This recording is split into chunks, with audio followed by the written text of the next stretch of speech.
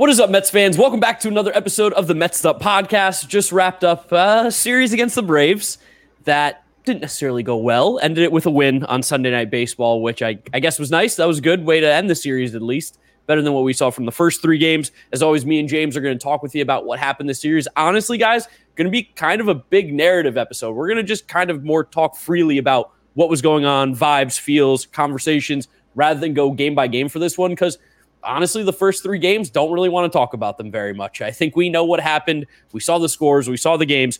There's not much to talk about in those. So we'll just talk about what we're thinking about with the series and our thoughts and our feelings and all that good stuff. So make sure you guys are following us on all our social media at MetsUp on TikTok, Instagram, and Twitter. Subscribe to the New York Mets YouTube channel if you want to see a video version of this. You could get a live reaction of my face and James's face as we talk about this past weekend.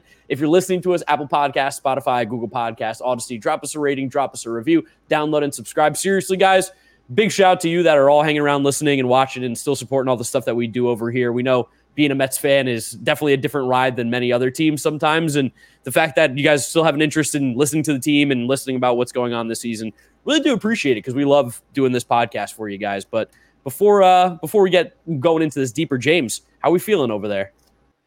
I mean, you know how I'm feeling. This was a more difficult weekend than most to be a Mets fan. It's been a taxing couple of days. We spent the whole day together yesterday with a bunch of friends hanging around Brooklyn, and we just happened to hang out with friends of friends who are all from the greater Atlanta area, and just having people who don't care about baseball being like, "We beat y'all 21-3 today." I was like, "Don't want to hear that." Yeah, I wish you didn't say that. It's been okay Sunday though. Like it's pain. It was a hard weekend, Mets world. Yeah, I was at the game with my parents. The game one of the doubleheader. When we left early because it started pouring raining, and it was 10-0 at the time. Little did we know that was going to be half of the runs that were scored in that game. Just not a pretty one, not a great one. And that was kind of just the vibe for the entire series. Like I do get that they won Game 4 on Sunday Night Baseball. Kodai Senga on the mound pitched pretty well. We'll talk about him in a little bit, but the whole vibe of this series was very different, very not what I was hoping for when the season started. Like even talking to my dad because he got the 20 game pack this year. And he was like, I know I wasn't going to go to all these games this weekend. He's like, but I had 3 of these 4 Braves games on the 20 game pack, like lined up, ready to go. He was like, I was excited. Like this was supposed to be like the series of the year between the Mets and the Braves. And it was, I mean, for lack of a better term, a bit of a stinker. Yeah, I remember preseason, we had just made our infamous A's Nationals bet that I'm going to have to buy you a steak for because I'm losing by too many games. And we looked at the schedule. We're like, it'd be really funny now that every team plays every team. If we can go to the A's National Series, like if they're tight, like that would just be like funny for us. We could probably make some good content out of it. And then we looked at the schedule. We were like, oh no, that's the weekend the Braves are in town. We can't do that. No. But the series would have been a fine one to miss because it hurt. It really hurt deep. And you hear the way that the Braves players talk about playing the Mets. You saw the body language on a lot of our guys this weekend. Saw Pete get really frustrated Saturday night, just go after Helmet in the dugout, and like understandably so. Like Pete's a guy who plays with a lot of emotion. Just like you can't feel good, just how it keeps happening against this team, and just how absolutely ablaze these Atlanta Braves are. This is a very good Atlanta Braves team. We were again mentioning the people we were hanging out with yesterday. Very casual baseball fans, but they are one of the best teams in baseball. And I know you have doubts of their starting pitching, but still, at the end of the day, when you look at the 3 best teams in baseball, the Atlanta Braves are one of them, which sucks because I hate them and I hate that team and I've hated them forever since we're born. This team has been incredible. I think maybe JJ Cooper of Baseball America put out a tweet that if you were born like 33 years ago, you would have seen the Braves win the division 21 out of the 33 years you're alive, which is like, I mean, something you dream of as a sports fan. And granted, they only have 2 World Series in that time, but man, I'd kill for 2 World Series right now.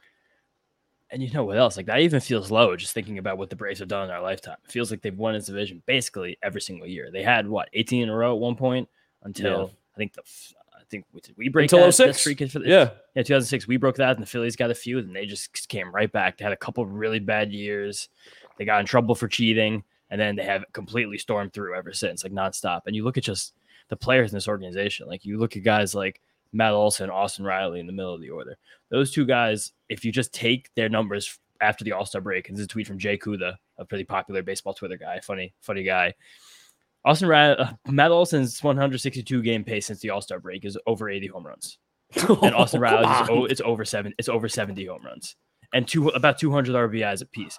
Matt Olson has a legit shot for 140 RBIs. He has a real shot for 60 home runs. I don't think people are talking about it enough because Ronald Acuna is going to have like a 30-50 season on the other side. Shohei Ohtani also has a shot for 60 home runs, but it's like he talked a lot about an adjustment he made. I think it was pregame today on ESPN because Matt Olson's been a guy who's always had prodigious power. Has always been a great defensive first baseman, really, really good baseball player. And it's criminal how little he was traded for. It's a real shame that no one else in major leagues made an offer to the Oakland Athletics. Can we get MLB to step in like David Stern did for the NBA with the Chris Paul trade going to the Lakers? I mean, come on. The Braves have got Sean Murphy and Matt Olson.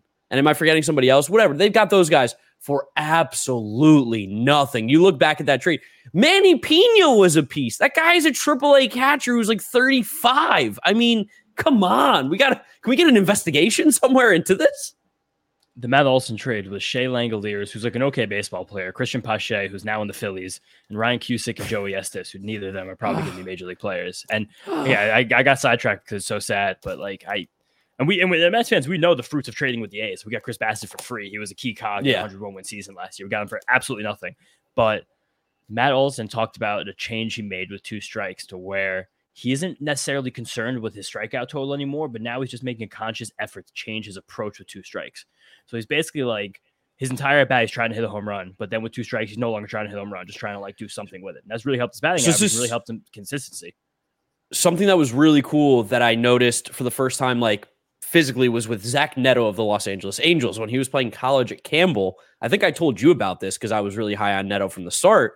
Was he does this really cool thing where with 0 strikes, 1 strike, he takes a war hack, leg kick, swinging for the fences, all that kind of stuff. And when you see that swing, you'd be like, oh, that's going to be a guy who swings and misses, strikes out a lot. He swings and misses 0-1, 0-0, whatever, with the strike, the count is. But as soon as 2 strikes comes in, shortens up, looks to put the ball in play, a little more contact oriented. And that's really interesting that Matt Olson said that because you don't normally hear that from guys with big power. But guys with big power almost can get away with it more because naturally he's just going to accidentally hit some home runs. Yeah, and I think it's something that there's probably been more catalyzation for hitters to make these changes this year with the shift rule and the fact that more balls being put in play have turned into base hits. So it makes sense to be like, all right, now let's just try to put balls in play. Whereas when the shift was in play, especially a guy like Olson always got crushed by the shift, these big, powerful lefties where, if you're going to hit a ground ball, it's almost always going to be an out. So I'm always going to try and hit a home run. I think that was one of the, whether it was accidental or on purpose, benefits of the shift rule that has really helped baseball a lot. I think like the watchability, balls in play, but it's just seeing this guy in this team, a guy from the Atlanta area, locked up. They all are. I know it's ridiculous. Locked up to a huge contract. The second he gets traded, he gets traded to Atlanta. They let Freddie Freeman walk, a franchise icon. He's having the best season of his career, and no one's even talking about the way the Braves, like, oh my God, the Braves let Freddie Freeman go because they replaced him with a guy who's probably become the second best first baseman in baseball with more power, probably fits their profile a little bit better. And it's ridiculous. You hear Michael Harris talk in the outfield, mic'd up on ESPN, and he's like so loose and cool and confident. Like this guy had like a 170 batting average for 2 months of the season. Most other teams, organizations in baseball, guys with 170 batting average for 2 months, people want him gone. Like, even though he had such a good rookie season, now he just like was cool. He was relaxed. And he's like, oh, now he's great. And it's like, you think about how quickly it happened with this guy. Harris talked about how much he loved watching Ronald Acuna when he was in high school. Yeah. Now he plays with him. Like, that's how quickly Michael Harris came to the majors and is producing for this Atlanta team, coming from the Atlanta area. He says his favorite baseball player growing up as a kid was Jason Hayward. Jason Hayward's still playing baseball. And he said they're from the same area, like in Georgia. And it's like, it's so, the turnover is so ridiculous. It's unbelievable. Yeah, Sean Murphy's from Kennesaw, which is like a baseball hotbed down in Georgia. Austin Riley is like Memphis, Tennessee. But I'll tell you right now, they're Braves fans out in Memphis. They don't have a professional baseball team anywhere close. They all root for the Braves. Like, their ability to just have this homegrown talent. And I will say this, the Mets have been very good at developing homegrown talent hitters. We know this. We've had Nimmo, Alonso, McNeil. I mean, even talking about guys that aren't on the team now, like Conforto, guys that came through the organization and have been successful. But the ability to keep them on the team, keep them at such a cheap price, that's what makes the Braves so effective in what they've done. Because as much as I love to call Ozzie Albies the most overrated player in baseball, he's so good. He's a very, very good baseball player. But the fact that they pay him like $4 million a year and Ronald Acuna makes like 10 or whatever it is, like that's the value is out of control. I have a fun trivia question for you. Guess, 2-part question. Guess the highest average annual salary on the Braves, and then guess who makes it. Guess the number and guess the player. Okay, so highest average annual salary. I'm going to go with Marcell Ozuna. No, it's not Ozuna. Okay. He's actually 5th. Wow, 5th. Okay, so is it going to be – it'll probably be a pitch. Is it Raisel Iglesias? No, he's 4th. Oh. Okay, who's the highest paid? It's Olsen. Okay, all right. I was trying to think like outside the box more than that. Him and Morton are basically the same though, separated by $1 million. And then Acuna, Iglesias, Ozuna. That's the top. Yeah. That's the 5 highest paid players in the Atlanta Braves, team with the best record in baseball. Also makes like $22 million a year. Like doesn't even really. The highest paid player in the Atlanta Braves makes $21 million a year. It's unbelievable. So it's the Jesse Pinkman meme over and over again. How can they keep getting away with this? And it's not like they find like these guys for like great value. It's not like you signed a Tommy Pham in the offseason for like $3-4 million. These were established great players that for some reason are free. Okay, picture this. It's Friday afternoon when a thought hits you. I can spend another weekend doing the same old whatever, or I can hop into my all-new Hyundai Santa Fe and hit the road. With available H-Track all-wheel drive and 3-row seating, my whole family can head deep into the wild. Conquer the weekend in the all-new Hyundai Santa Fe. Visit HyundaiUSA.com or call 562-314-4603 for more details. Hyundai, there's joy in every journey. I mean, the Olsen thing, he's not really freeze because the first baseman contracts in baseball are just suppressed. Like we've kind of seen that around the league, especially even Freddie Freeman. Freddie Freeman's going to be one of the greatest first basemen of all time. He's having an unbelievable season right now. He's hitting about 330 with like 20 homers. I don't even think he makes 30 million. He might make about 30 million, but it's a very short contract. This Olsen deal is long. He's making 20 million per, and he already came in as one of the best first basemen in baseball. But the fact that Acuna is going to be one of the most valuable players of our lifetime, he's making 15, 17, 20 million dollars a year. It's ridiculous. Austin Riley, marquee third baseman, signed the contract when he was already an all-star. He's making 15, going up to $25 million a year. Albies makes no money. Ozzy Albies makes pennies a dollar. Ozzy Albies makes hockey, NHL money. Shout out John, not here for this episode. It's unbelievable what's going on. But then you kind of listen to these guys talk, and you see the way they play, you see the way they interact with each other, and you see the way their coaches interact with them. And it reminds me of a quote that Kyle Boddy had on Twitter or on a podcast. I forgot where I heard it, but it was kind of recently, where a lot of these teams who like kind of start these new regimes, and I think the Orioles are a pretty good example of this, where it's like no matter what answers you have, no matter what algorithm you have, no matter what training methods you have, developmental methods you have, the most important thing in place for these ball clubs is always culture. And you see that with the Astros, how lockstep those guys are. You've seen it with the Orioles coming up now in the last like basically full calendar year since this whole Orioles thing has clicked, where you can just see the desire, you see the fire, and you see that with this Braves team where it's just these guys are killers. They don't care about anything except winning these baseball games, and they love doing it against the Mets. They were up like 15 runs on Saturday afternoon. Ron Washington's doing these crazy defensive shifts, like clapping in guys' faces, like yelling at them, and they're like chomping at the bit to score the 20th run against the Mets in a game that we all just wanted to end more than anything in the world. Yeah, the Braves are dogs. I mean, again, I hate this team with all my guts in the world. I hate the organization. I hate everything about Atlanta. I hate the colors. Yeah, everything. They suck. I hate them so much. But damn, I respect the hell out of them. I mean, just like you said, the ability to simply all be under the same thought process. Like, I want to win. We're going to win. We're not just going to win too. We're going to crush you. We want to embarrass you. We want it to hurt the way that we beat you. And unfortunately, we did see that again, like we said in game 1 of the doubleheader. That one hurt a little bit. That one stung a little more than the other losses. But that's something that I think not only like the Mets, but all teams in baseball should strive for, is like not only just be the best and make sure everybody knows you're the best. You want to be obnoxiously the best. And honestly, I think that's the best way I can describe the Braves. Obnoxiously good. And that comes from the Astros school of thought, I feel like, where they're coming out there to ball. Like like the Dodgers, I feel like everyone kind of talks about the Dodgers, the marquee organization. And they definitely all have all the systems and the practices in place. Like how Bobby said, like the algorithms, all the strategies, the methods, but they as an organization, they kind of lack that dog a little bit. And we've kind of seen that time and time again, where we're talking about this Braves team. Like they really, again, I'm knocking on all the wood in the world here. They really haven't been the most successful postseason team in a while. They won that World Series. They're probably going to win this one. I'm just saying that because you guys know I like to say things. I talked about how great the weather was in August. What a bad weekend for weather. Rained like crazy. Rain and humidity really, really killed the whole weekend. It's my bad on that one, guys. But it's like you just see this like tenacity in them. And again, they're not. They had an incredibly disappointing playoff loss to the Phillies last year after they won their World Series against the Mets in the end of the regular season. And they acted like it too. But these guys relish in beating the Mets. Ozzie Albies had a quote, which you shared with me. You should pull up again to talk about right now. And then Matt also had some comments on Pardon My Take last week. But it's like these guys really want to beat the Mets.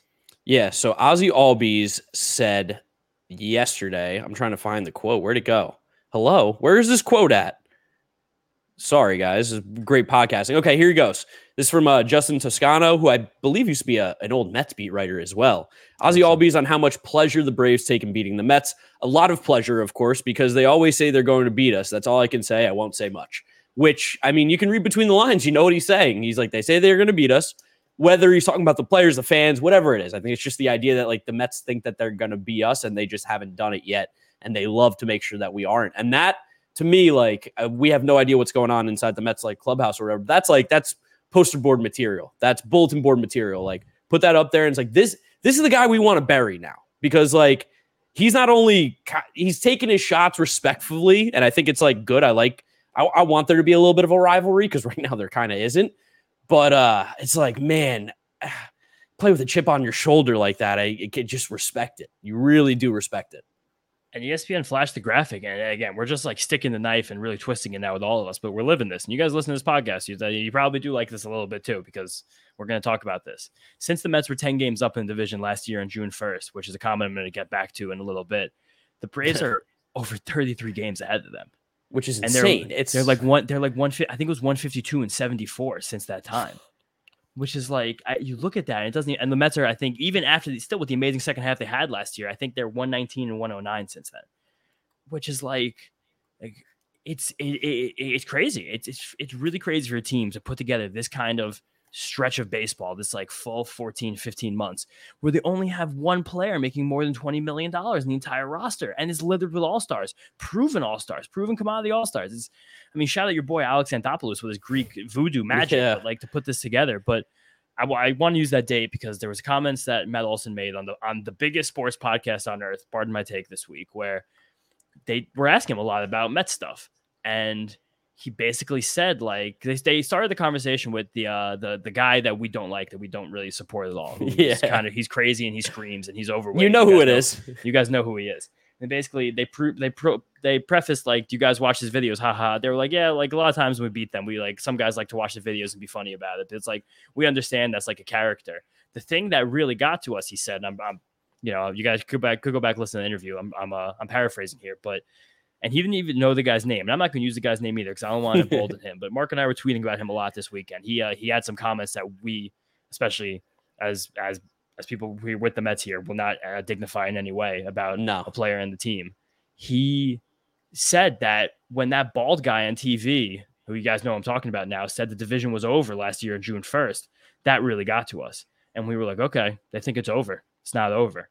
Yeah. And to hear basically the best player, I guess second best player on your main rival say that the team, the locker room was galvanized and motivated by something that an imbecile said on television is so enraging because it's like, damn, like finding that motivation there from something that the Mets players didn't even do. And he also made comments, and we guys remember this last year, William Contreras was playing Narcos as his walk-up song. He said, yeah, the Mets really love those little trumpets for Edwin Diaz, like really taking a shot at the fanfare around the trumpets. And it's like, these guys wake up and go to bed hating us, wanting to hurt us. They do. They hate the Mets and they want to beat the Mets. And they really have a complex now after the way last season ended and the way the season has gone. And it's really frustrating. But right now, this is just where we're at, and it sucks. Yeah, it sucks big time. And I really wish that bald-headed guy never said anything. I really wish. I mean, like the day he did it, me and you both were like, what are we doing? What are we doing? It's June. Like we've known what the Mets have done in September, back in 10 years ago or so, or I guess 12, 13 years ago now. But like, Yeah, like you said, June. It was June 1st. And a little also Yeah. behind the scenes for you guys. That was just before we began doing this podcast officially with the Mets. And we had a field day with those comments. We said a lot of things about those comments. And you guys probably go back and listen to that. You could probably infer what we were talking about. But it to hear a player on another team over a year later remember that moment that basically changed the direction, I want to say, kind of this franchise in the last 18 months of Major League Baseball. Hurts. Really hurts. Something outside of the team, outside of the control, made such an impact.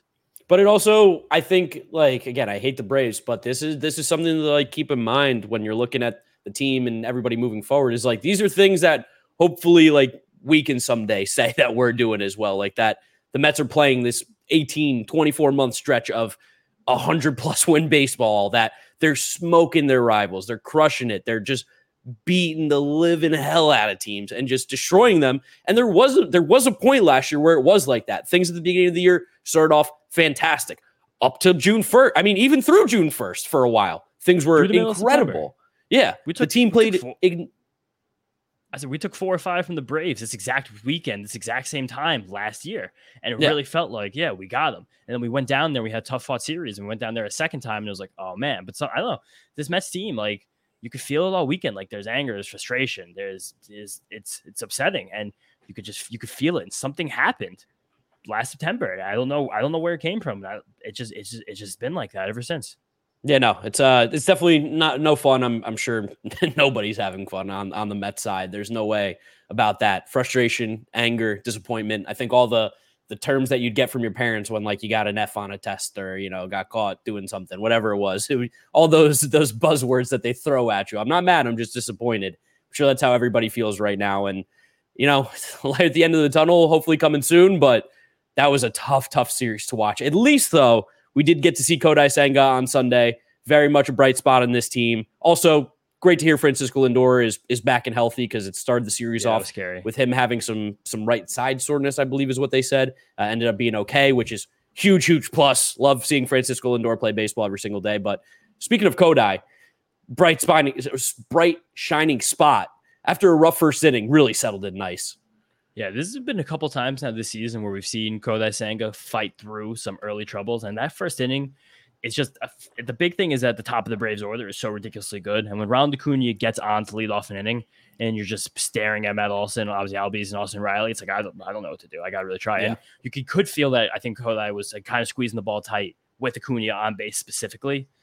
And it's just, that's pressure. That's what great base stealers do. And you have to give credit to Acuna and the Braves for that. But it was so easy after that. I think at one point he retired 11 in a row going through the second, third, fourth, and fifth innings. Like he wound up cruising to 6 innings, 7 strikeouts, only those 3 earned runs on the Marcell Ozuna bases clearing double in the first, where again, like we give a lot of credit to culture, but still insane that guy's playing baseball for this team and the way he's playing it. But the way that Kodai Senga is pitching right now, I'm trying to pull up the league leaders in ERA right now because his hasn't updated for the league, but I want to see where he's at comparatively. He's 330 right now, so he's 330, but in the National League, that he's only behind Blake Snell, Justin Steele, Merrill Kelly is still hanging out up there, which is crazy. Yeah. And then Zach Gallen. Yeah. So fifth in National League and earned run average. It's just an incredible rookie season for Kodai. He kind of made an adjustment after that first inning tonight, which I really like to see. In total, he had 16 swings and misses, which is just exactly where he loves to live all the time. And that first inning, he was kind of pitching back in a way where he started out the season pitching where it was fastballs, ghost forks. And then he just started dropping a lot of curveballs in starting in the second inning. And the first one he threw, if I remember correctly, was to start the at-bat against Ronald Acuna his second time up. First pitch, curveball right there, got a called strike on him. Up 0-1 Acuna, and he just and the second pitch was ghost fork, suddenly it was 0-2. Ended that bat very quickly, very easily. And Kodai was throwing a bit of a flatter curveball that was coming in a little bit harder today, that he was getting more called strikes with. He only threw it 5 times. He got 3 called strikes with it. And there was 1 foul ball. Pretty good. And I think that we've seen Kodai really make these quick adjustments on the fly. We saw also a lot of colors tonight. Only 1 less color than fastball. It's really become his primary pitch, which is really cool to see. And he's throwing that pitch harder right now with a tiny bit less movement. But flattening this curveball a little bit, I think kind of looking for it to be more of like a get me over pitch. Or maybe that's just an adjustment he made in game. Maybe he has his loopy curveball. Or maybe he was like, now I'm going to throw my flat curveball, try and get it in. Really cool to watch him adjust on the fly. Really cool to see him mix that up. Another thing that Kodai did in this game that was nice, his slider, pitch that has been a little hot and cold development. It's kind of been moving a little bit better than his sweeper recently. The sweeper is something that he was trying a lot beginning of the year and didn't work very well. He had 6 swings and misses with it. That's the most he's gotten in the start in his career so far. And the first time he's even gotten 5 since May 30th. And otherwise, besides one start with 5 whiffs tonight, Sunday night with 6 whiffs, he's never gotten more than 2 in any start as a Met. So really interesting to see him work on that weapon. I think it could be something he's going to use going forward. Besides the just sheer ability that Kodai Senga has, I think we now know very much has the chops to cut it as a pitcher in the majors right now, based on what we've seen. He's looked great, but he's very cerebral. He's always thinking, like you said, that ability to make the adjustments on the fly is something that you hear from. Granted, Kodai is a veteran of pitching professionally, obviously, because he had the career in Japan. But making that adjustment while also being in Major League Baseball, learning, how the game's played over here comparatively to how it was in Japan. That's something that you hear some of the great pitchers in the game talk about. Okay, I realized this pitch isn't working for me today, so I scrapped it. I went to another one. That growth that we've seen from Kodai alone is just so encouraging for his career. And just how quickly he's getting better and how easily he's able to stack these adjustments one on top of the other and keep things moving forward. It's been such a pleasure to watch him. I really, really enjoy Kodai. He's been a massive bright spot for this team the entire year and major win for the front office, just having this guy locked up. Really love watching him. But it was kind of the extent of the excitement in this series. The offense did click a little bit. We had a nice big inning, 6-run inning on Sunday Night Baseball. Nice to hear David Cohn talk about it too. David Cohn's a great analyst. It's really good to hear him talk about teams without the shackles of Michael Kay and being able to speak freely. But series was a tough one, guys. It was a really tough one. Yeah, gotta give a shout out to Jeff McNeil too. He's been hot recently since August 5th. He's hitting 340 or 350 with another 3 for 5 tonight. Someone who, I know the season's getting a little late now, and gotta be realistic here. It's not looking great, but good to see him swinging the bat better as we get, later on in the season, because he has had a bit of a disappointing season based on where we know Jeff can be and what kind of player he is. So happy to see him swinging the bat well. Again, 3 for 5. I'm not going to say that he's doing anything in particular right now because I'm not doing that to Jeff. He's our boy, but he's playing really good baseball. Take a look at his stats. Take a look at the game logs. That's all I'll say. Also, for sure, shout out Jose Quintana, who I say it every single episode, but I just him being the steadying force in the back of the rotation. You really, really think about where this team could have been if that was happening in April and May. It really stinks. Yep. But giving up 1 earned in 6 innings on Saturday night, second game of Saturday's doubleheader, ERA's 3.03 in the season. It's a really good spot to be for a veteran, and he has pitched very well, very much up to the contract we've given him, and he's been a really good guy to have around. Yep, no, it's been a pleasure to watch him pitch as well. So Tim LaCastro came back from injury. Got to see Timmy Lowe back in the game, so he was playing a little bit. Rafael Ortega was 3 for 4 in this game. Just some good contributions from everybody on the field around the team. Seeing Brandon Nimmo play a little left field too, which is interesting. So keep an eye out for that as the season goes on. Otherwise, I think the last thing to talk about with this series is the estimate, to which James, ding, ding, ding, right on the money. It was hit by pitches, and James had said 4. There was 4 in this series, so James is the victor in this one.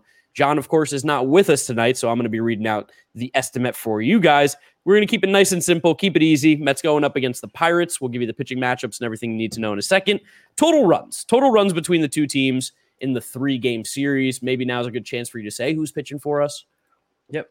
We have Monday evening, 7:10, Carlos Carrasco versus Pirates prospect Quinn Priester.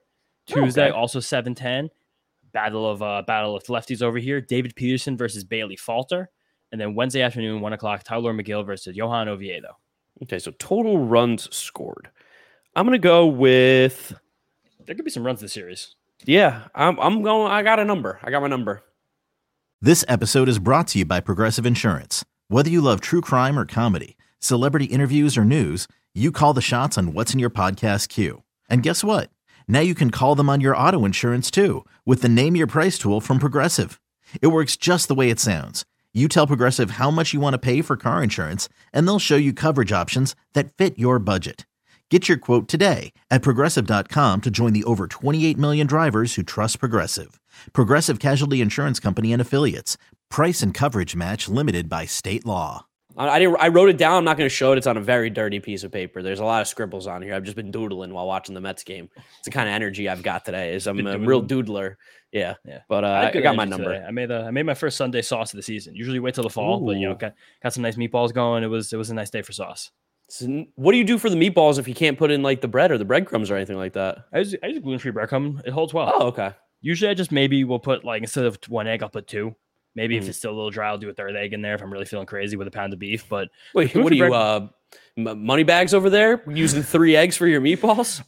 The grocery store I get my eggs at, because I mean, I feel like if any of you guys live in New York, you probably understand the plight of like having like 4 different grocery stores, like knowing which grocery store you get each thing. I don't think they know about the egg thing. I get my dozen eggs for $3.79. I don't think they have any idea what's going on. They got no clue. I don't even know. Is it still a problem, the egg prices? I think it's relatively a problem, but not for me. Not the Orange Tree, because the Orange Tree hooks it up. These guys are good. It's open. It's a 24-hour grocery store. It's unbelievable. That's huge for the lifestyle we live. I know. Like there've been a couple times where I've like popped in there, like 3 o'clock in the morning, get a pint of Ben Jerry's, like just because you're feeling it, just because you're having a good time. All right, I got my number. You got yours? I do. All right, 3, 2, 1, 26. 29. Whoa. Okay, so interesting. Always. So James, I got 29. Marcus 26. Yes, and James won the last one, so the series is now tied. I don't know what the score is, but all you need to know is it's even. It's even. Yeah, Estimate is a game of streaks. Like I think I'm on 4 in a row right now after not winning one for about 2 weeks. So that's how it is. That's how the game is. I'd love to know the last time like we've actually gone back and forth without just like because like you go up big, then I tie it. Then we kind of keep it close, and then like someone ends up winning. It's kind of what happened with the second half one as well. Also, you have a date for when you're going to be wearing the jersey, hopefully, right? I have a proposed date. I think the goal is going to be, again, I still want to talk to John because I do think it'd be kind of funny to do it on a Friday night, but I also think it'd be funny to podcast in it. So I think it's going to be the Peacock game, Sunday, August 27th against the Angels. Okay, I think that'll be a fun time. The only thing that's a little bit scaring me about the estimate punishment for the first half is like, I don't want to make it like I'm showing anybody up. Because we know the second half hasn't gone that well. I don't really want to make a big spectacle about myself wearing cleats and baseball pants at a baseball game. Like I want to just kind of relax in the upper deck. I don't want to go on the field. I don't want to go. No, we're not going on the field. No. I do not want. I want to be very respectful to everyone in the organization. I don't want to offend anybody here. Like when you were wearing a tuxedo, that's like it was stupid, but it was classy. And it was opening day, and everyone, including John was wearing his Johnny Threads, his silk satin that day. What's our word for John this episode? How about nutmeg? Nutmeg, yeah, sure. John's a footy. He likes footy. Yeah, nutmeg. Probably keeping up with the MLS. I think the Premier EPL League kicks off next week. No, it started this weekend. Weekend. Yeah. Huh. Yeah. Erling Haaland is picked up right where he left off. He scored 2 goals against Fulham. Big for my Premier League fantasy team. Yeah. Shout out England. Really like England. Yeah, you're a big fan of England recently. I love England. It's great, but you also hate it a little bit. Yeah. I hate it a little bit, but I also really like it. Yeah, two. It's an interesting dichotomy right now for England. But let's preview this Pirate series, guys. Pittsburgh Pirates have had a very bad couple of months of baseball. They were the darling of April and May, and they've completely fallen by the wayside. Their offense has dried up. Their pitching has really taken not even just a step back, 3 or 4 or 5 steps back. It is not been a fun summer for the Pittsburgh Pirates. They have shown some progress this year, and I think they are a team that is probably closer to competition than I think a lot of people thought. And they also lost their best player, like the second week of the season, in O'Neal Cruz, who was looking like he was going to put together what was going to be some kind of. It's also funny. I'm saying all these words. Mets and the Pirates have the exact same record. Yes. Cool. Okay, sick. But it looked like O'Neal Cruz was going to be putting together what could have been like the big breakout season for him, putting all those tools together into being like a real marquee player, but hasn't happened so much. And now they're just kind of having the Pittsburgh Pirates season that everyone sort of kind of expects. And, that's okay. That's the Pittsburgh Pirates. That's who they are. That's no big deal. But there are still a lot of exciting players in the team. And I think there's a lot of cool things to watch. Coming to the series, Brian Reynolds has been scorching hot. He's a really good baseball player. He's just a consummate pro. Goes out there, he plays the outfield, switch hitter, hits for power, hits for average. Like he's one of like the more underrated marquee good players in baseball that I don't think a lot of people know as much about as they probably should. Yep, and he signed that big contract with the Pirates as well, so he's going to be there for quite some time. A guy who wants to be in Pittsburgh, kind of cool for a young player who's in his prime, who had free agency years coming up, being like, no, I want to be here. I want to be a part of this. Because like we said, they definitely have some good stuff coming up the line. Got to talk about the prospects that they got up as well. Henry Davis, not swinging the bat as well as he was when he first came up, but the former #1 overall pick, catcher out of Louisville. They said, you're not catching anymore. You're playing the outfield. We want you out there. So he's not playing great, but he crushes baseballs when he gets a hold of them. And then, of course, got to talk about Endy Rodriguez, my boy Endy. I've been all over Endy for a while. Yeah. Former Mets prospect. Yeah. Unfortunately, don't have him anymore. He was part of the Joey Lucchesi trade, I believe, where we got Joey Lucchesi in that 3-team trade. But Endy has been hot recently, I believe, playing better of late. but he's also kind of in that same boat of like, remember when Alvarez first got called up, catching at the pro level for a guy who also was getting thrown around to 3 other different positions in the minors and being a rookie while also still trying to hit and playing for the Pittsburgh Pirates. So he has some ups and downs, but he's a special player. And he actually even has appeared at first base in 1 game this year. But Endy is a prospect I'm very high on. He's just an exciting, like explosive, like twitchy young player. He's like smaller, but you can really see the way like his very strong wrists, which is kind of a cool thing to see the young hitter. You can really turn on a ball. But Endy, I think, kind of got a very rude awakening to the major leagues. He struck out in 6 of his first 7 at-bats over 2 games the first weekend he came up. Since that time, though, he's hitting 250, 323, 482. So basically an 800 OPS since his first 2 games of his career. 115 WRC plus and 10% walk rate, 27% strikeout rate, 2 home runs. I think he is someone who has some very serious potential. He kind of had a disappointing year in AAA this year, especially relative to where he was the year before. Because in 2022 in AA, at 22 years old, he was 100% better than league average, 200 WRC plus. He was walking basically as much as he was striking out with a 350, 440, 680 triple slash in AA, 22-year-old. And then this year, AAA, he didn't really have it, but I think it was morely a lot of focus was given to him on defensive stuff. Because I think coming up as a catcher with a young pitching staff, I think they know, especially with the Henry Davis thing, which I thought it'd be kind of cool for both of them to move around. Because Endy has played some outfield and some second base in the minor leagues. And he kind of has more of a utility player frame than a catcher, I'd say. Like he's like 6 foot, 6'1", maybe like 180 pounds, maybe probably listed below that. I kind of love the fact that they could have had like this crazy catching tandem, but they're putting Davis in the outfield, which do what you do. That's their organization. But Endy's very exciting. I also do want to shout out a former Met who the first month of the season, he was getting a lot of stuff on Twitter because he was looking really, really good. Colin Holderman had 1, 2, 3, 4, 5, 6, 7, 8, 9, 10. He had a 10-game scoreless streak going on through the end of May and early June. His pitches were up in miles an hour. He was all over Pitching Ninja. But since then, since June 3rd, he has a 5 ERA with a 5 FIP. So I think he is probably still the guy everyone thought he was. Strikeouts have gone down. The walks have gone up. That amazing velocity that was kind of supporting him up for a while has gone away mostly. He missed a couple weeks with injury. We know he's had some injury problems in the past. So I think that's another, like the LOL Mets thing, but you won't hear because for the past 2 months, Kyle Holterman's been a 5 ERA guy. Yeah, and of course, shout out your boy Dave Bednar. Are we gonna get to meet Dave this weekend? Or this week? I'm intending to. What's wrong? Yeah, I'm gonna shoot my buddy Ross a text tomorrow. Be like, hey, tell Dave to look out for me on the field. I would really like to say hi and get that picture. Dave Bednar he's a hell of a guy. He's just a lot of times you meet some of these athletes. I feel like every guy we've met, especially every guy in the Mets, has been incredibly kind, gracious, awesome, grateful to us. But yeah, some players in other sports, and like I met players in other teams before. Like one guy I met, Jordan Hicks. Not the nicest guy. Yeah, you could just say it. I didn't like being around Jordan Hicks. Yeah, he wasn't that much fun. But Dave Bednar is just like exactly what he is. Like he's born and bred Pittsburgh. He loves Pittsburgh, loves Pennsylvania, loves the Midwest. He just drinks light beer. He has a really nice fiance. I took her around New York one night when they were in town a few years ago. Like he's just a hell of a guy. Really good guy. Nice family. Like just all good people. Love the Bednars, and I hope to say hi to Dave this week. Yeah, I mean, it should be an interesting series.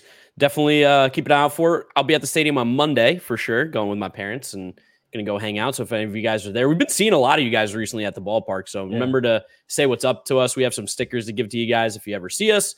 And then, of course, we'll be there on Wednesday to record the episode. So otherwise, I don't really got anything else, James. You got anything else you want to talk about here, or is it time to wrap this one up? All good on this. Just keep an eye on Quinn Priester's curveball. His curveball's nuts. It's a really good pitch. Just bringing him to the majors. The rest of the pitches, not that exciting, but that curveball's nice. There you go. Keep an eye out for Quinn Priester's curveball. Of course, James always got a little something for us to keep an eye out for. But guys, as always, thank you so much for listening and watching. Make sure you follow us on all our social media at MetsUp, Twitter, Instagram, and TikTok. Subscribe to the New York Mets YouTube channel for the video version of our podcast. And if you're listening to us, Apple Podcasts, Spotify, Google, whatever it is, drop us a rating, drop us a review, download, and subscribe. Again, we really do appreciate all you guys hanging around. I know the season's been a little tough, but any of you that are still listening and watching and supporting, we really do appreciate it. It's awesome that we're all sick in the head together. So we appreciate that. Thank you guys for watching, and we'll catch you on the next episode of the Best Up Podcast. Peace out. Peace out. See you guys next time.